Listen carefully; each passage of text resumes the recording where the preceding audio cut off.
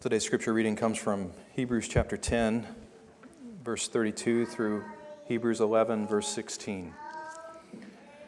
To hear the word of our Lord. But remember the former days, when after being enlightened, you endured a great conflict of sufferings, partly by being made a public spectacle through reproaches and tribulations, and partly by becoming sharers with those who were so treated. For you showed sympathy to the prisoners and accepted joyfully the seizure of your property, knowing that you have for yourselves a better possession and an abiding one.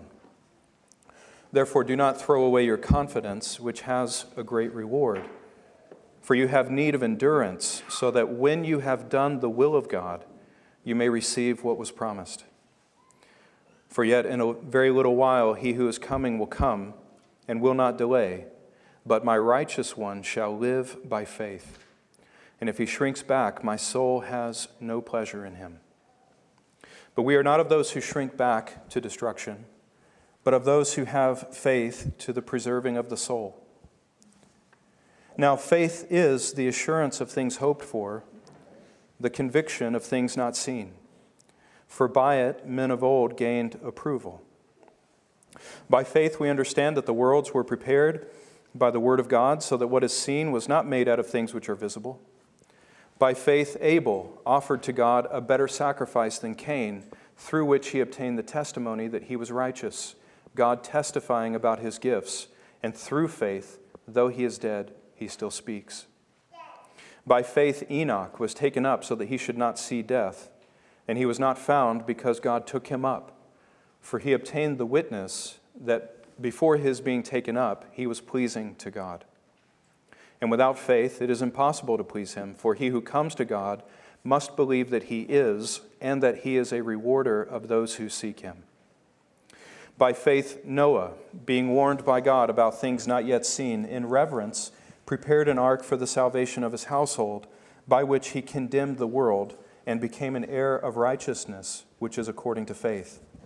By faith, Abraham, when he was called, obeyed by going out to a place which he was to receive for an inheritance, and he went out not knowing where he was going. By faith he lived as an alien in the land of promise, as in a foreign land, dwelling in tents with Isaac and Jacob, fellow heirs of the same promises. For he was looking for a city which has foundations, whose architect and builder is God. By faith, even Sarah herself received ability to conceive, even beyond the proper time of life, since she considered him faithful who had promised. Therefore also there was born of one man, and him as good as dead, at that, as many descendants as the stars of heaven in number, and innumerable as the sand which is by the seashore. All of these died in faith, without receiving the promises, but having seen them, and having welcomed them from a distance, and having confessed that they were strangers and exiles on the earth. For those who say such things make it clear that they are seeking a country of their own. And indeed, if they had been thinking of that country from which they went out, they would have had opportunity to return, but as it is, they desire a better country, that is a heavenly one. Therefore, God is not ashamed to be called their God, for he has prepared a city for them. This is the word of the Lord we're focusing on today. May he add his blessing to it. You may be seated. Just as you're getting settled, as we were singing that last song, I don't know who else noticed that the sunlight kind of broke from behind the clouds and everything in here got brighter. I was picking up some stuff yesterday. I had to do some work on my house, and I was unfortunately at Menards, and I was talking with a person, and this person said it had just started snowing, like spitting snow, and he says, "Oh man, this is the worst day of the year." I said, "Why?" He says, "Well, man, it just started snowing, and now we're going to have this stuff through, March of next year, and I just don't like the snow." And I had some words for him, but just this morning, just seeing the sunlight reflect off of the snow reminds me of why I love it when it snows here. I didn't grow up with snow, in Tennessee, if we had any snow, it turned into ice, at best, or it was just gone. But what I love about the snow is how it just reflects the sunlight all around us. It's so bright and beautiful. It reminds me of just beholding the glory of God in Christ. The more you look at Christ, the more you see His holiness, His white covering of righteousness and love and purity, the more brightly you see the glory of God shining from Him, right? So, anyway, maybe you follow me in that, but as I saw the sunlight break out on the snow, I was reminded, man, no, I love it when it snows here. Now, I might be feeling I'm ready for it to leave by February, but for now we can enjoy it. Well, today we're going to pick back up in Hebrews, this section in Hebrews, and we're not going to make it through verse 1 this morning of Hebrews chapter 11, so we will be coming back to look at this next week. But as we get into this text, would you please pray with me for the Lord's blessing.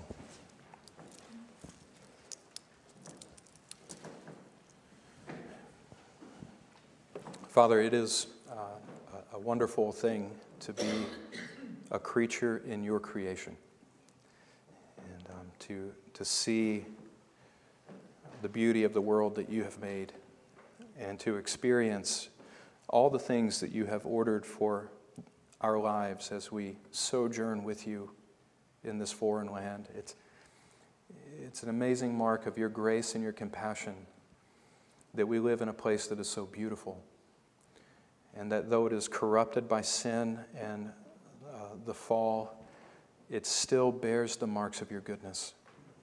And Lord, I thank you that you've enabled us to see that, and that even through creation, as those who are redeemed in Christ, we have been made new. We've been enabled to behold that goodness and that beauty and that glory of our God that is even revealed in creation. And Father, I thank you for every way that even your beauty in creation points us further to the greater glory of God revealed to us in the Lord Jesus Christ. Father, I know that you are the object of our faith. And the more clearly we can hold our triune God in view, the stronger our faith will be, and the more fully we will live a life of faith.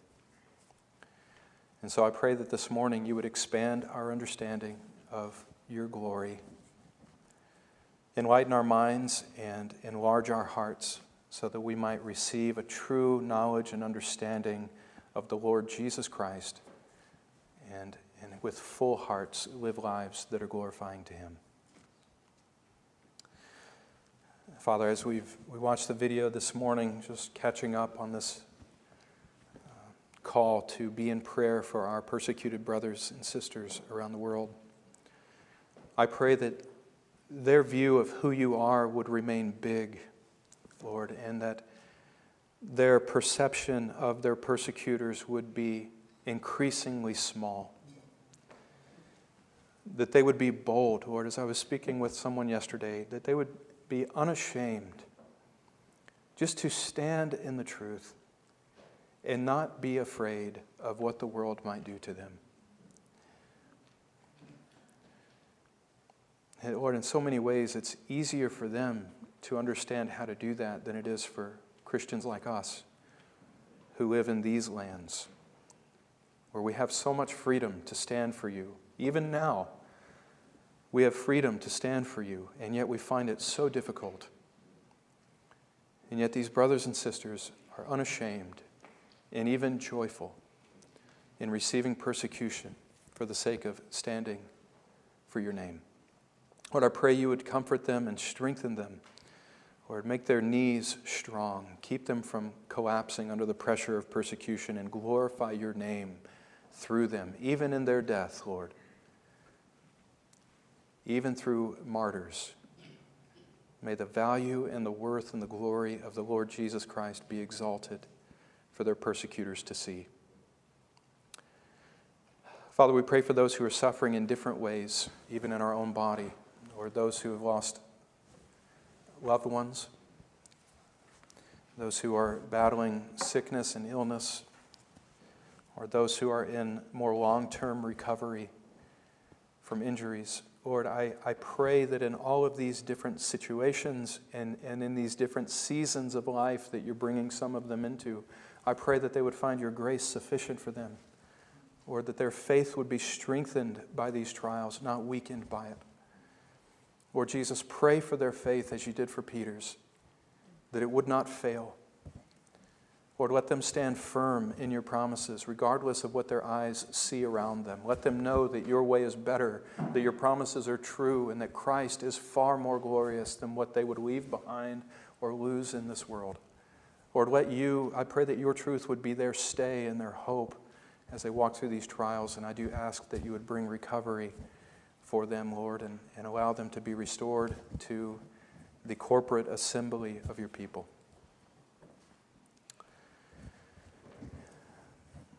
And so, Father, I pray for them, I pray for us as well, that now as we turn to your word, you would bless it, or that you would fill our hearts with a sense of your glory and give us a greater understanding of your truth. Lord, guard my mouth, may I not say anything unhelpful or untrue. And Lord, please help us. Help us worship you now in the preaching and in the hearing of your word. We ask this in Jesus' name. Amen. Amen.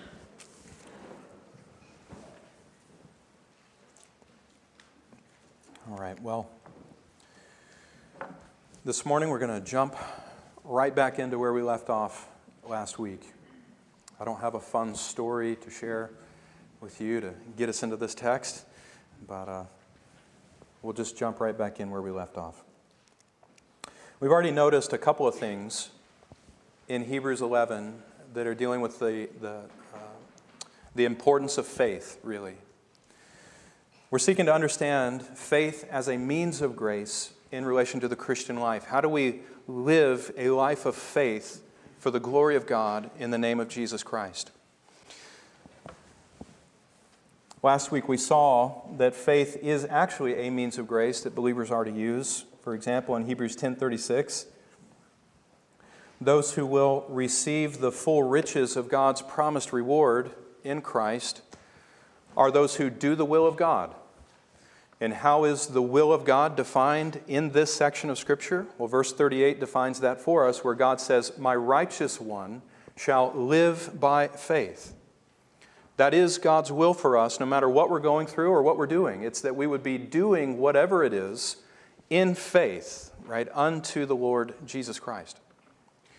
Those who live that way are those whom God calls righteous. They are my righteous ones. And so we saw last week, faith is a gift, but it is a gift that we are responsible to use. In fact, Jamie and I were talking yesterday morning about this, and she brought up Ephesians chapter 6 and the armor of God. You remember one of those pieces of armor that God has given us is the shield of faith, right? What do you do with the shield? You take it up. Right? You use it, as it says in Ephesians 6:16, to catch or protect yourself from the flaming darts of the enemy. So faith is something that is to be used. It's something that we have to learn to work out in our day-to-day lives if we will be those who do the will of God and receive what's been promised. Now, we also saw one reason why faith is important. Faith is important because a life of faith is the only way that any of us are going to live a life that is pleasing to God. Not works, not trying to just be a better person, not trying to turn over a new leaf or be a good person, but no, it is living a life of faith in God and in His Christ and holding fast to nothing but His promises, or it is nothing at all. As verse 38 says, "My righteous one is the one who lives by faith," but God says, "And if he shrinks back," that is, if he draws away from living a life of faith, "then my soul has no pleasure in him." Now, that's simply a graphic way for God to say to us that if we will not live a life of faith, then to the very depths of his eternal being, we are repugnant to him. He has no pleasure in us. Now, there's a second reason I didn't get to last week, but just let me mention it briefly. There's a second reason why faith is so important for the Christian life, and that is that faith is what God uses to preserve our souls for glory. You see this in verse 39. And I've been trying to get away with not using these today because I look ridiculous in them, but I think I got to use them. You see this in verse 39. If we have faith, we are not those who shrink back to destruction, but we are those who have faith to the preserving of the soul. So the preserving of the soul is the end for which faith is preserving us, right? Faith is working to bring us to this goal, that our souls would be kept, that they would be protected. And this is exactly what Peter brings out in 1 Peter chapter 1, verse 5. Where he says that those who've been born again to a living hope through the resurrection of Jesus Christ are destined to receive an inheritance. And it describes that inheritance as being imperishable, undefiled, and one that will not fade away. But notice what verse 5 says. We've been born again through the resurrection of Christ unto this living hope to receive this as our inheritance. But how are we going to get there? How are we going to reach the end of that inheritance and actually become those who receive it?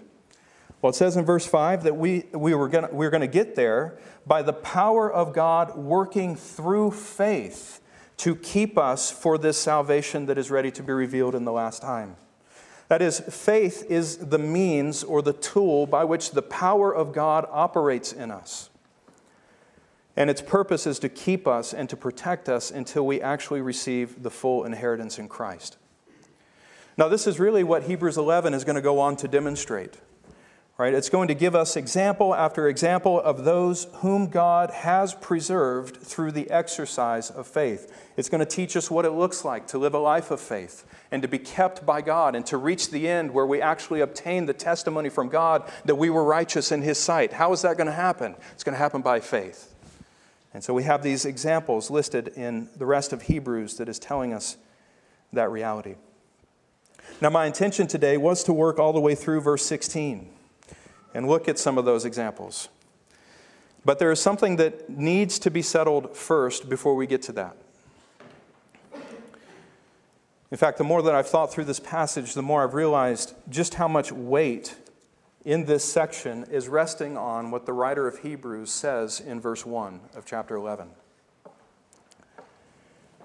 In this entire section of Hebrews, what it's ultimately dealing with as it's describing the importance of faith, all of our understanding of what it's talking about actually hinges upon what verse 1 says about faith. So I have here, and the more you read through the section, the more you read through Hebrews 10 and 11 and 12, the more you realize that everything else that is being said about faith in this section hinges on whether or not we understand what is being said in verse 1. In other words, before we can go unpack what faith does or what it looks like, we need to understand what faith is. And that is what Hebrews 11:1 is doing. Now let me give a warning to you all, as I felt really uncomfortable about this message. The reason why I feel uncomfortable about it is because we're going to get pretty technical here at the beginning. And it's probably going to continue on for a little bit. I don't want you to be lost in that. The only reason why we're going into this technical understanding of what this verse is saying is so that we can grasp more fully what the real nature of faith is. Because you're never going to learn how to live a life of faith if you don't understand what the nature of that faith is. People have all kinds of understanding of what it means to live a life of faith, but if we don't have a biblical understanding of what faith is, then we are not going to live a life that is in accordance with it. So today, what I want to do is I just want to focus in on verse 1 and see if we can unpack this definition of faith that the Holy Spirit gives us in this verse. It's going to get technical. Stay with me. Be patient with me. Give me grace. And Lord willing, at the end of this, we will all be strengthened to live a life that's honoring to God in faith. Now, what I want to know is first, I want to notice how faith is defined in this verse. You notice in verse 11, the Holy Spirit says, faith is, right, that's the language of definition. Faith is the assurance of things hoped for and the conviction of things not seen. Now, this is the closest that we get to an actual definition of faith in the entire Bible. Faith it's described all over the place. You can find examples of what faith looks like and what faith does all over the Scriptures, but this is the one place where we actually find something that is a definition of faith itself. Now, it's not telling us everything that we need to know about faith. It's not describing faith fully. It's not an all-encompassing definition, but what it is doing is it's focusing our attention upon the essence of faith. What is the heart of true saving faith? What is the heart of a faith that perseveres to the end? Well, that is what this verse is telling us. It's giving us those core elements that belong to all true saving and persevering faith, and it listed as two things. It gives us two things that are the essence of faith. You notice, first of all, in verse 1, that faith is defined simply as assurance, or at least according to this translation, faith is assurance. It is assurance of things hoped for. Does anyone else have a different So I like the NASB and I like the ESV. Does anyone else have a different translation of the Scriptures in here right now? I know you do. One of you, can you read it loud? Nick, why don't you read it loud for me? Make sure everybody can hear you now.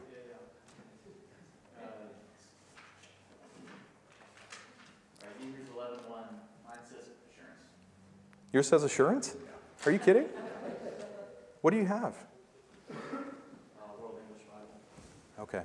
What do you have, brother? Yeah, read the New King James for me. Now faith is the substance of things hoped for, the evidence of things not seen. Okay, faith is not the assurance of things hoped for, but faith is the substance of things hoped for. There's a world of difference between those two translations. Do you understand how? Well, let's talk about it for a second. I love the NASB, and I love the ESV at times. It can be pretty frustrating. But if I were translating this verse, I would not choose the word assurance for this word that appears here in verse 1 of chapter 11.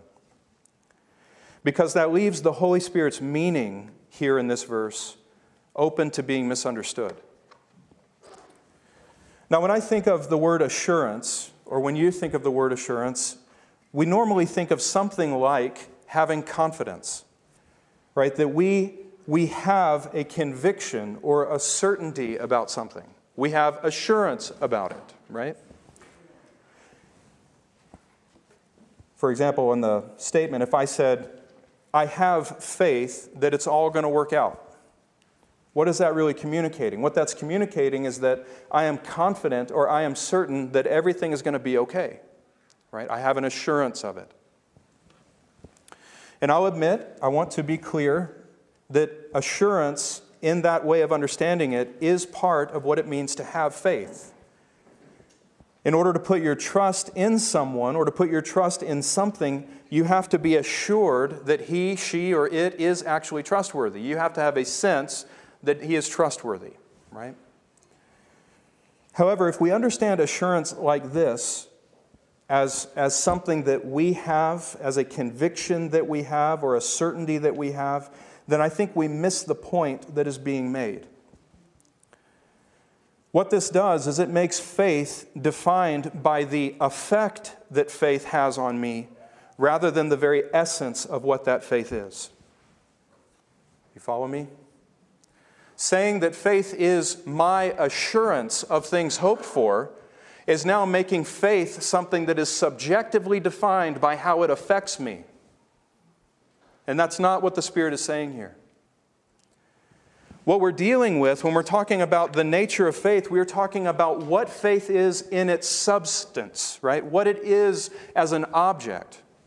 Now, if I said faith is the assurance of things hoped for, that would be fine if I were describing the impact that faith has in my life. Faith gives me assurance of the things that I hope for, right?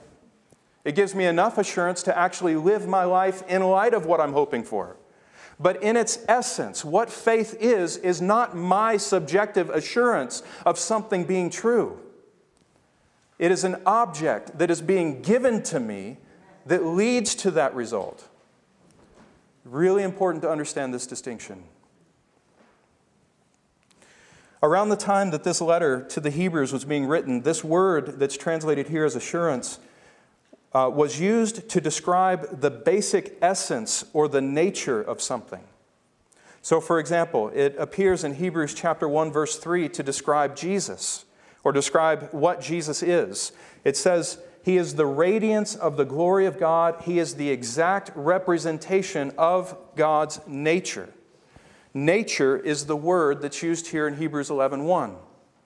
Now, that's obviously not talking about Jesus being the radiance of God's assurance, right? It's not being the radiance of God's confidence.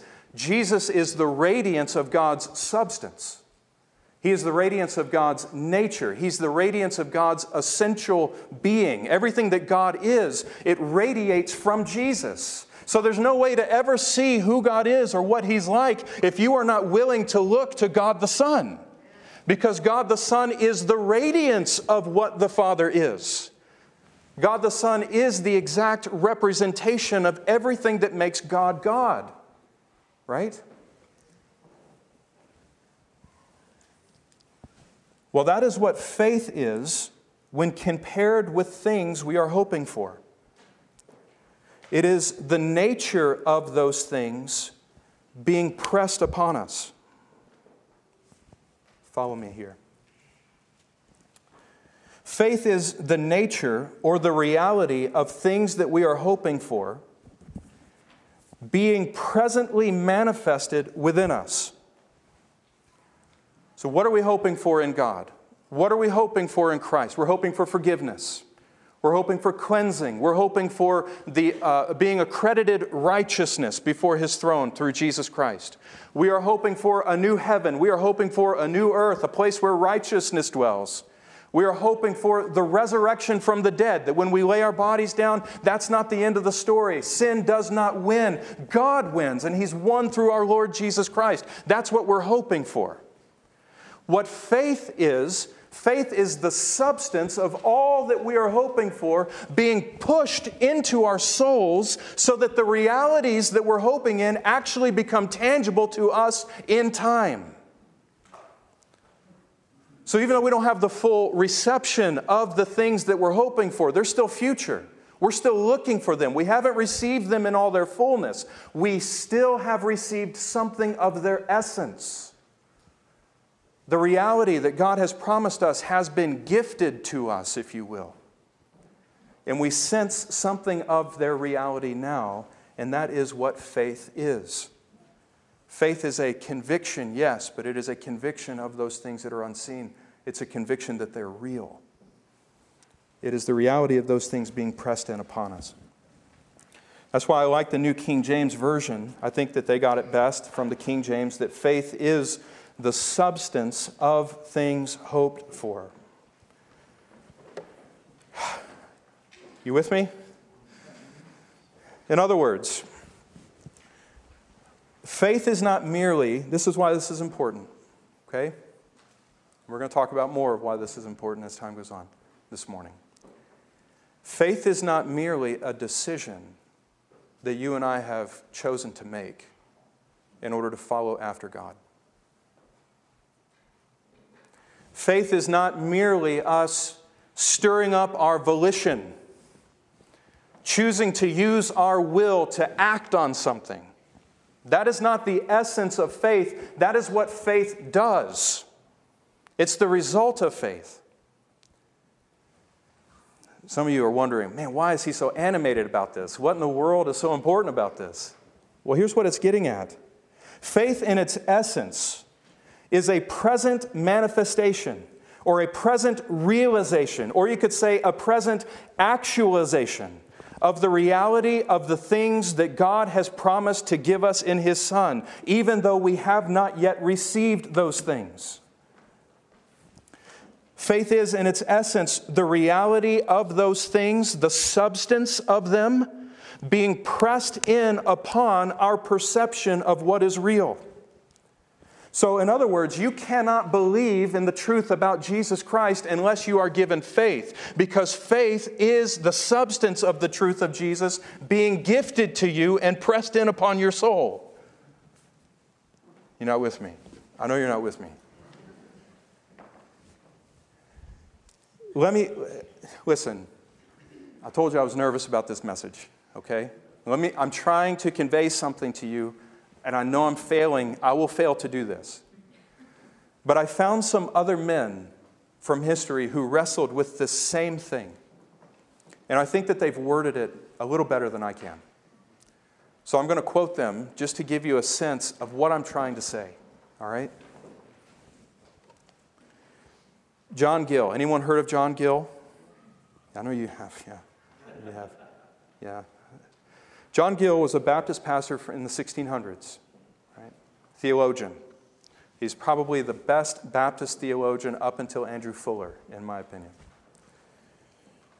John Gill said concerning the things that are hoped for, when he was describing faith as the substance of things hoped for, here's how he said it. Faith gives a kind of possession of those things we're hoping for beforehand. Faith gives a kind of possession of those things we don't yet have. We don't have them in hand. We're not seeing them with our eyes. We have not yet attained to the resurrection from the dead. We are not yet glorified fully in our Lord Jesus Christ. But what faith does, faith gives us in some measure a possession of those ends right now.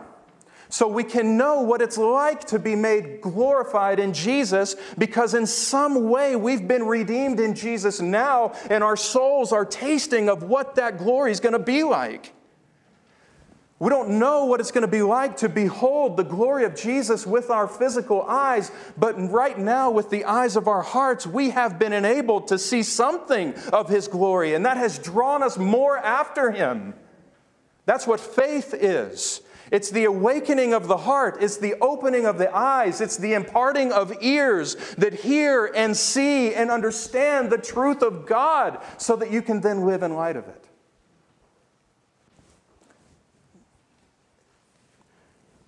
So according to Gill, faith is something that gives us a kind of possession of the things we are hoping for before we actually receive them.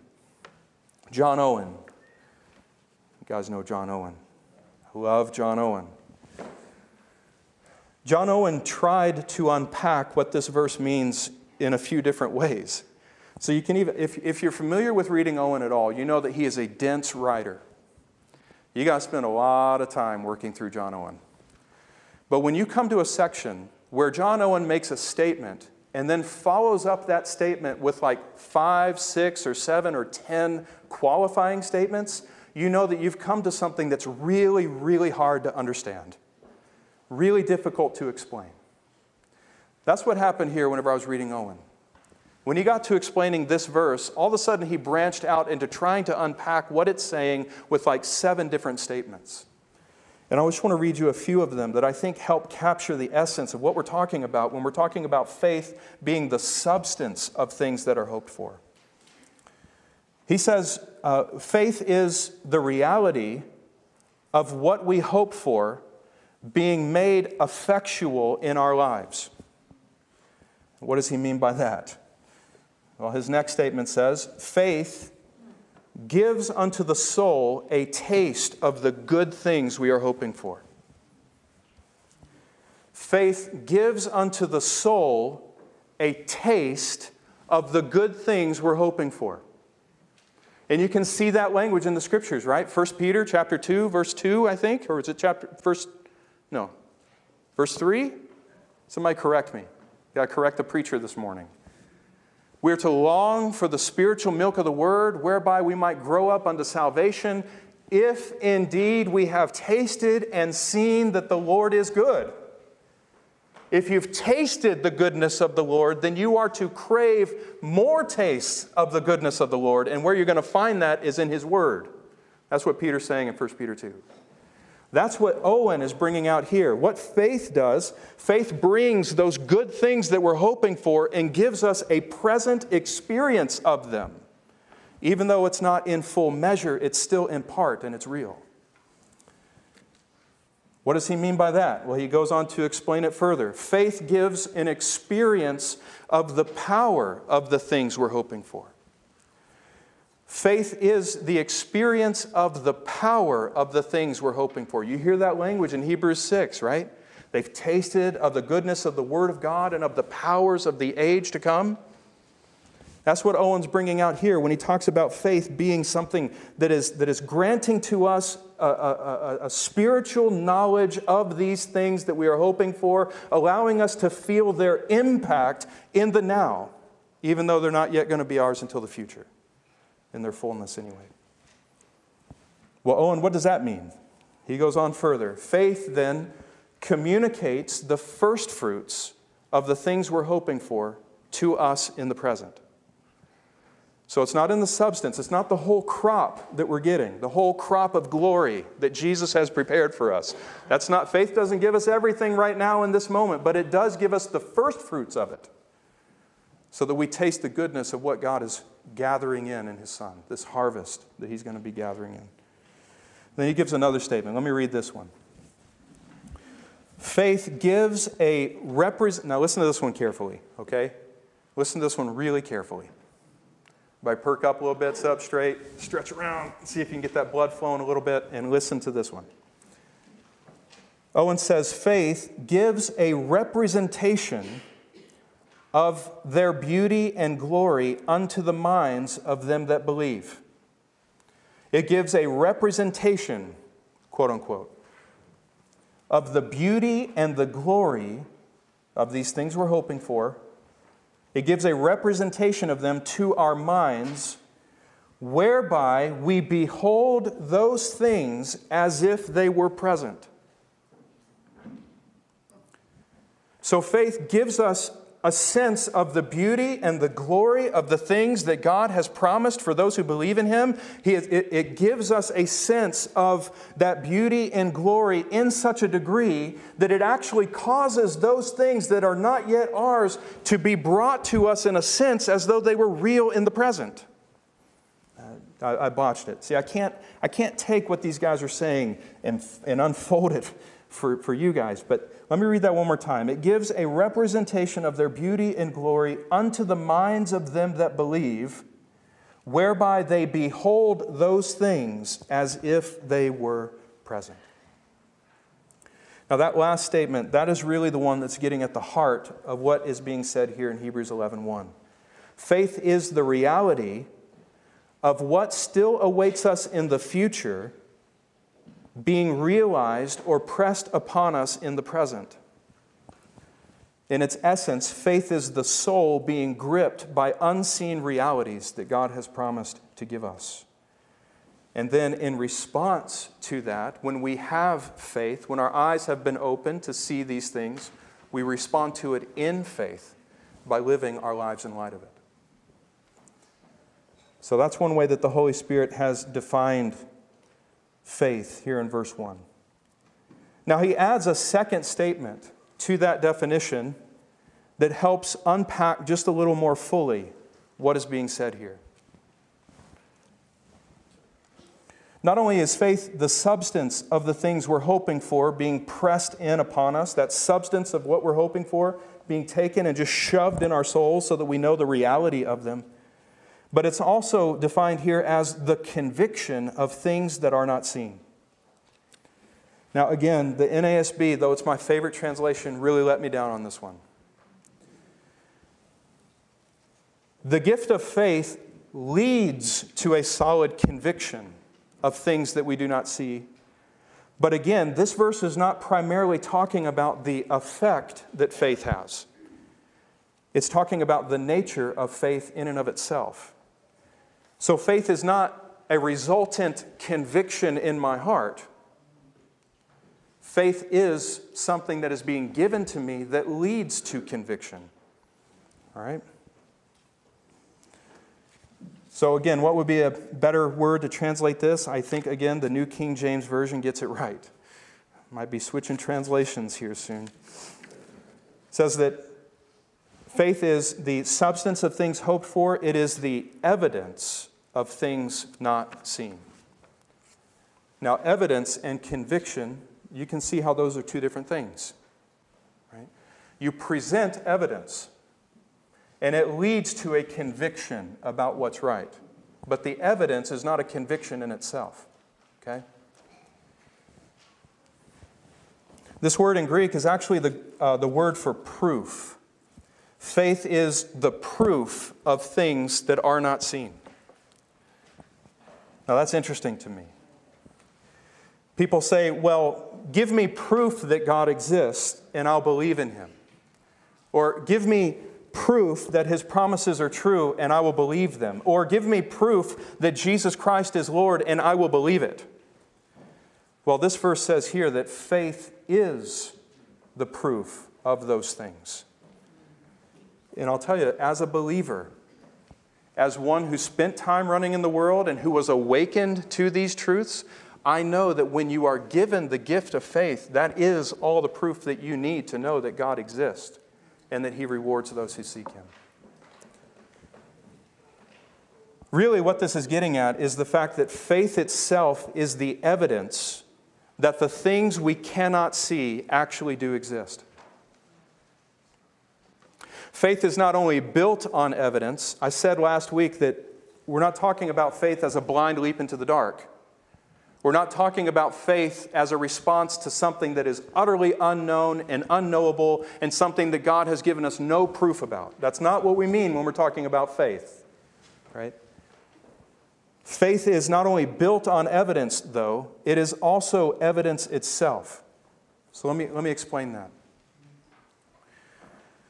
The fact that I actually do believe in Christ is evidence that Christ is real. The fact that I actually do believe in the saving power of His blood, the fact that I have experienced the cleansing power of His blood, that is evidence that it's real.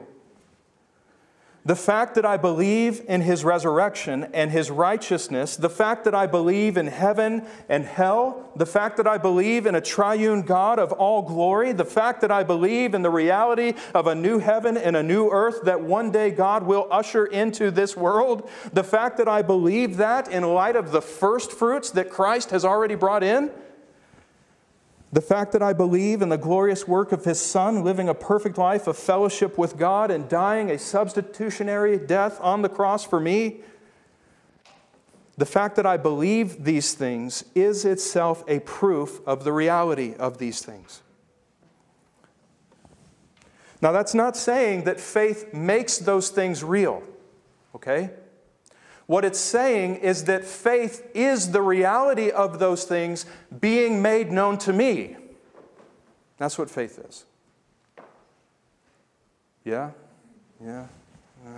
Yeah? Okay. All right. I'm going to trust that you're still with me. All right, let's see if we can sew this up a little bit and bring some clarity. Because faith is, in its nature, the gift of God. It is God taking realities that we cannot see, realities that He has promised us, and pressing them in upon our souls. Because that's what faith is. Faith then becomes the proof of the reality of those things through the ministry of the Holy Spirit. Let me see if I can explain that a little differently with other passages in Scripture that are describing the same thing. So in Ephesians 1:18, for example, 1:18 and 19, I wanted to have these together, so I'm sorry for the small print there. But look how it describes really what we're talking about as a life of faith, and look how it describes faith in the life of a believer. It describes faith as knowing the hope of God's calling us to Himself. It describes it as knowing the riches of the glory of His inheritance in the saints. Not just having the knowledge that God is redeeming a people for His own possession and will one day be glorified in that people who are His own possession, but actually coming to the point where you are knowing the reality of the riches of that glory. You are knowing what it means to be one of those who are being redeemed for His own possession. It's not something you're convincing yourself of, but you are ushered into this reality where that is the ultimate truth you are living by. This is what we're talking about when we're talking about faith. That doesn't become true by me acting on my own volition and choosing to believe in it. That is a truth, and whenever it becomes true for me, it is simply the reality of that truth being pressed in upon me, or me being awakened to see it. It goes on. It describes faith as knowing the surpassing greatness of power towards us who believe. Power that is in accordance with the very resurrection of Christ from the dead. Now, Paul lists all of these things out as what it means to have the eyes of our hearts enlightened. That is, having the eyes of our hearts enlightened is simply having an internal awakening that does not make these things real, but awakens us to the reality of these things. Or as Jesus describes it in Matthew chapter 13. Jesus says in verse 11 that most did not believe in the truth about His kingdom and His glory because it had not been granted to them to know the mysteries of the kingdom. Why did they not believe in the truth? Jesus says because it wasn't granted to them to believe in the truth. However, look at how He describes those who do believe the truth. They believed the truth because it had been granted to them. Or you see in verse 16, those who believe are described as having eyes to see or ears to hear the truth. Now, not everyone has eyes to see. Not everyone has ears to hear the truth. So what are we talking about when we're talking about having eyes that see and ears that hear and being granted to know the mysteries of the kingdom of heaven? We're talking about faith. We're talking about the gift of faith that enables us to see what is true and to live in light of it.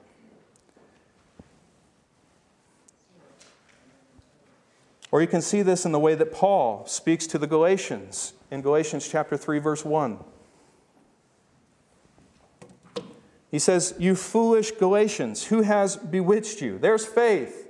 No, I'm just kidding. That's not faith. That's a rebuke. Just checking to see if you're awake. "You foolish Galatians, who has bewitched you? Before whose..." Now listen to this. Listen to this. "Before whose eyes Jesus Christ was publicly portrayed as crucified." Let me ask you a question.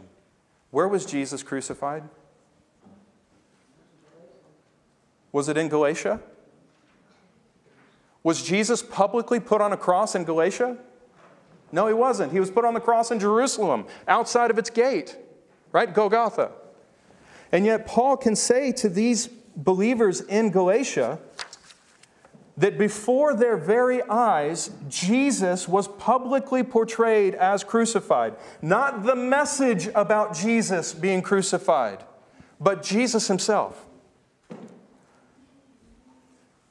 Now, the reason Paul can say that is because when Paul stood in their physical presence, before their physical eyes, and proclaimed the gospel of a crucified Messiah, of the Son of God dying to redeem sinners.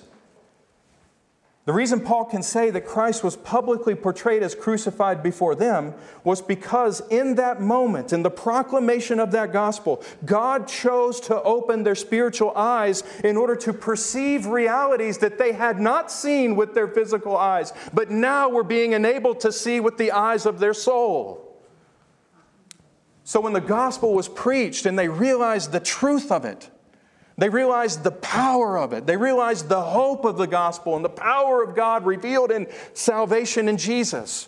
They were awakened to see those things. And in seeing those things, Paul describes it as Jesus being publicly portrayed before them. It's as if to say, Their physical eyes did not see these things, but by the grace of God giving them faith, they were able to perceive the reality of them without physical sight. That's the nature of faith.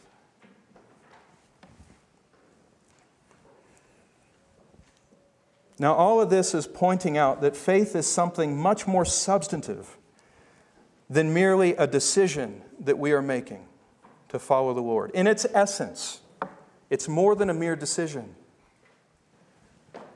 It's not simply a choice that we're making to follow God. It is actually something that is being birthed within us.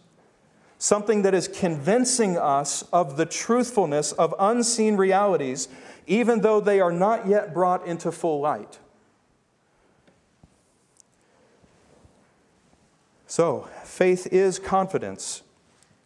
And that confidence leads us to make the decision to trust in what we have now come to know to be true. But the essence of faith is not merely a decision to trust in something, it is the result. It is the result of the Holy Spirit awakening our souls and opening our spiritual eyes to realities that we cannot yet see with our physical eyes. You understand what we're talking about then when we're talking about the gift of faith? We're talking about regeneration. What is true faith? True faith is being born again so that you can see things that are true, to which you were blinded when you were still in your sin. No one becomes a true believer in Christ simply by mentally assenting to the facts of the gospel. Nor do we become believers simply because we convinced ourselves, or some pastor convinced ourselves, or some evangelist or apologist gave us, 10,000 reasons to believe in Jesus, and all of a sudden we were reasoned unto believing. That's not how any of us became a believer, even if that was the means by which you became a believer. No, we became believers because Christ made us believers.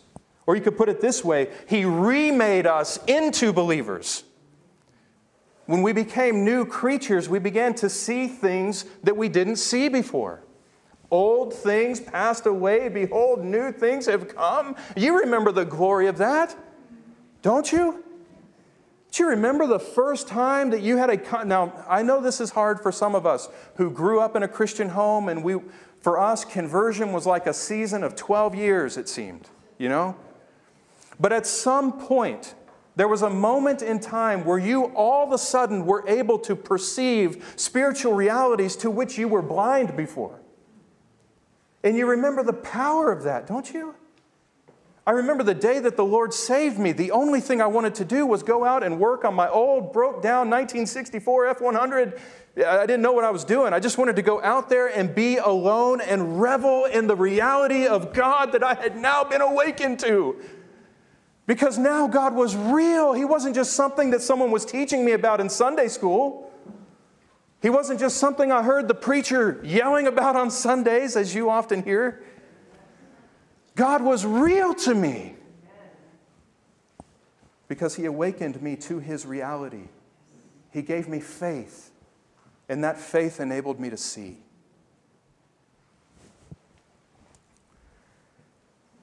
That excites me. That should excite all of us. It should excite all of us. In essence, faith is at the heart of what it means to be born again. This is how the Holy Spirit moves us and causes us to become believers in Christ. He washes our souls in the light of the truth with His almighty power, and we are left, in a sense, irresistibly believing. Because now we see what's real. Now we see what's true. I use this phrase a lot, and I don't want to overuse it. But I hope you know that faith is a supernatural work of God in your life. If you are a believer in the Lord Jesus Christ, then God has supernaturally touched you. You have had a living encounter with the living God. and it has changed you forever. That's wonderful. And I could get up here and I could give you all these applications and what you should do here and now, but isn't that an application enough? Doesn't that motivate you to want to go pray and to be in the Word and to seek after God's face and to do good things for the glory of His name? God touched me. He brought me out of my sin, and He brought me out of death, and He brought me into His light, and now I see. I see what I couldn't see before. Man, I want to devote my life to Him. I want to live for Him. If that's what God has done for me, what can I do in response?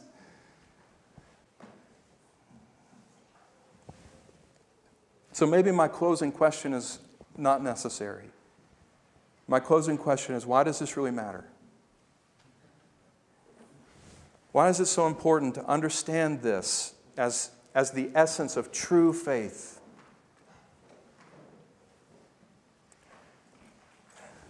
Well, I have 3 reasons. And I think I can sum them up pretty quickly. First of all, it's very clear. We've already seen, without faith, it is impossible to please God. You cannot please God without living a life of faith. But what understanding this does is it helps us grasp what it means to live a life of faith. What does it mean to devote yourself to God in faith? It doesn't mean ordering your lives according to something that you're not sure is true, in hopes that if it all pans out according to what this book says, you'll be on the safe side. Right? Now, listen, I know you're more sanctified than I am, but I've had that thought. I've had that thought. I've thought to myself, man, is all this real? Is all of this true? And you think, well, I mean, goodness, if it is true, I don't want to be on the opposite side of all this, so let me be on the right side. I've had that thought. That's not faith, though. And that's not what it means to live a life of faith. What it means to live a life of faith, it means that you have become aware of something that is true, something that is real and genuine. You have become awakened to the truth of Jesus Christ. And now you are living every moment of the rest of the days of your life in light of that reality.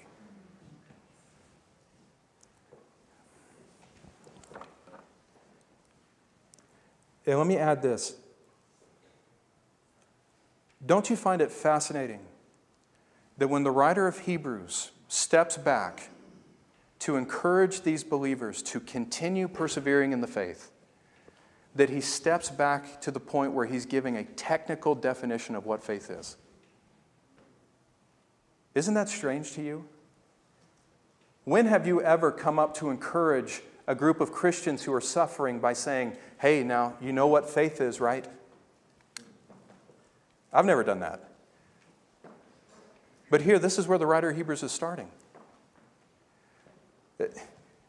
Doesn't that tell us something about the importance of having a right understanding of faith, so that when you are walking through the various circumstances and trials that are going to come upon you, you know how to walk through that trial in a way that honors God?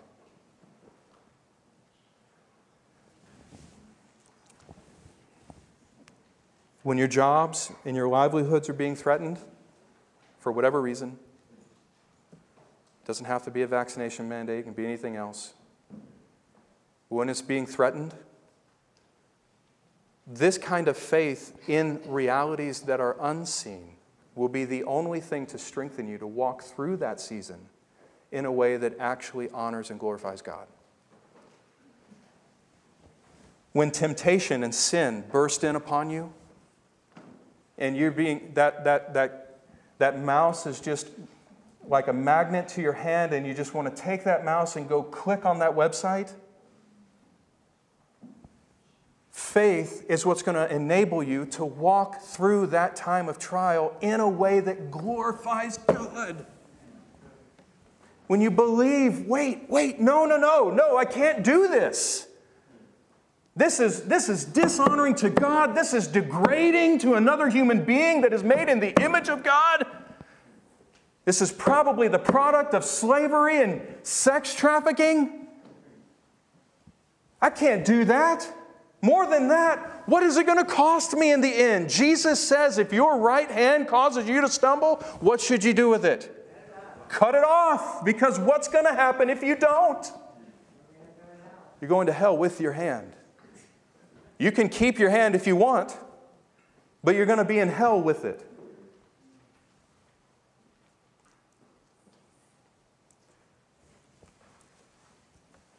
When that temptation is coming to take up the bottle, drink away your sorrows, give yourself meaning and purpose, or maybe just drown the fact that you're not feeling like you have meaning or purpose. You've got to believe in that moment that God's promises and purposes for you in Christ are greater than that. You're not going to find anything of substance in the bottom of a bottle. When you're struggling in your marriage,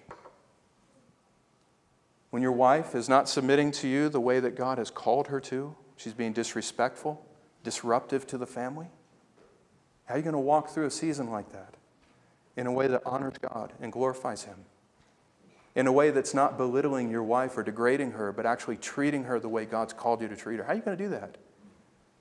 How are you going to do that when your husband's a bum and he's not loving you the way Christ called him to love you? He's not laying his life down for you as Christ laid his life down for the church. He's a selfish, ungrateful hypocrite.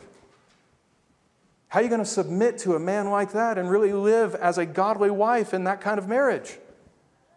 Only by faith in realities that are unseen and knowing that if you do what God's called you to do, you will be doing His will, and in the end you will get your reward. And you can put this in anything. When you feel betrayed by a spouse, when you get news about cancer, when you feel like you're being unfairly treated by family and friends, when you're being maligned and you're being discriminated and you're being oppressed and abused, the only thing that's going to keep us walking through those trials and situations in a manner that actually brings honor and glory to God is by walking through them in light of the realities of His grace and glory that He has made known to us by faith. That's number one. Number two. I heard someone laugh. Why is this important? Well, because it provides a clear way for us to test ourselves to see if we actually are in the faith. 2 Corinthians 13:5, it says, test yourselves to see if you are in the faith. Examine yourselves. Or do you not recognize this about yourselves, that Christ is in you, unless indeed you fail the test? Now, these are commands. Test yourself. Examine yourself. How are you going to test your faith and find out whether your faith is genuine? You know, so many people have made a decision to follow Jesus in the past, but that's all that has happened. They made a decision, and that decision has not impacted the rest of their lives. There's never been this kind of substantive change brought about by the substance of unseen things being pressed in upon them, which is why for many of them their professions of faith have not impacted their lives very much. By holding up what faith is, you can compare what you have and call faith to it and see whether or not what you have is genuine. Lastly, understanding this gives assurance to those who recognize that true faith is present in their lives. To see this kind of faith in ourselves, this substance of things hoped for, this proof, evidence of things that are not seen, to see that present in our lives means that God has indeed begun a good work in us. And even during those times when it is hard to see, when it's hard to keep our sight on those unseen realities, we know that God has awakened us to them in the past because we're believing in them. No matter how small that faith may get at times, it's still real and it's still rooted in something that is real. The dullness in your perception will not undermine the holy and purposeful work that Jesus Christ has begun in you. In other words, the author of your faith will get the glory for being the perfecter of it. Okay? And so when you recognize that this kind of faith is in you, you can take heart. You can believe that no matter how bad things are, no matter how much you're stumbling, no matter how much you're not perceiving the reality of grace, you can still come to the gentle and the lowly Jesus, knowing that He is the same yesterday, today, and forever. And He who began that work in me yesterday will continue to complete that work in me forever. Matthew 12, man, this is one of my favorite verses. A battered reed He will not break off, a smoldering wick He will not put out until He leads justice to victory. We who have hope in this Jesus, beloved, we need to remember the beginnings of God's work in our hearts, and we need to make sure we do not abandon the life of faith that He's called us to live in response to it. Right? We walk by faith. We don't walk by sight. We don't judge God based on our feeble sense. Rather, we are to hold fast in faith to the realities God has made known to us, and we are to press on in living a life of faith until the coming one comes. So hold fast, beloved. Let's pray.